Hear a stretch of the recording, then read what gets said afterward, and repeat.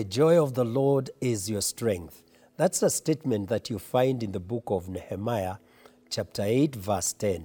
What does it mean? Welcome to CITAM Church Online. My name is Karita Mbagara.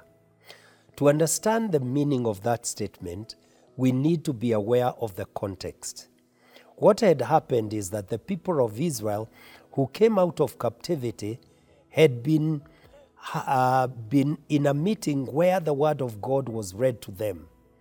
They came to a realization that they had sinned against God in a big way. And because of that, they were grieving, they were weeping, but in repentance. And I want to underline, in repentance. And because of that repentance, Nehemiah comes to verse 10, where he's addressing them and telling them, instead of grieving and weeping, go home and celebrate and rejoice because of your repentance.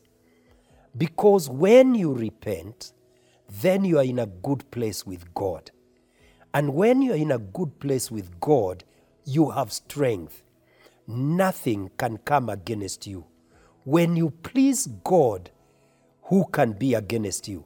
It is like what is written in the book of Romans chapter 8.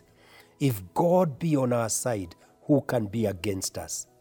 It is not that he is saying you should not repent or you should not grieve over your sin, but he is saying the grieving of a sin should be to the extent that you have made your relationship with God.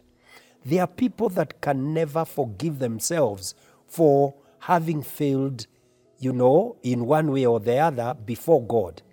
And because of that, they continue to be, in a sorrowful mood. And there is the sorrow that does not work the righteousness of God. There is a sorrow that does not help.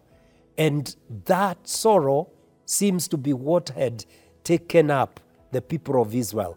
And so Nehemiah is telling them, now that you have worked your fellowship with God, and God is happy with you, then he will stand for you, and you are in a good place.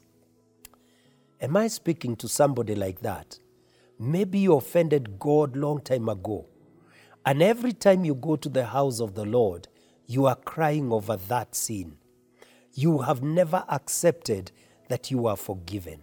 I want to tell you, God has forgiven you because his word says in the book of John, the first letter of John chapter 1, he tells us in verse 9 and 10 that when we confess our sins, he is just and he forgives us and he forgets our sin.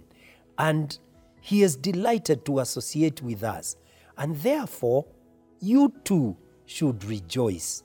So God is happy and God is willing to receive you. Shouldn't you also be happy that God is happy with you?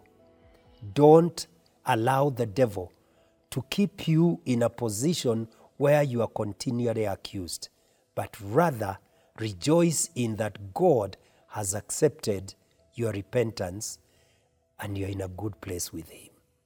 May the Lord help you to arise from where you are and live victoriously, and know that the joy of the Lord is your strength. If you have not subscribed, please go ahead and subscribe. And if you have not ever commented, let's hear what you think about what we've been saying. And we will be delighted to also hear your comments. Thank you very, very much.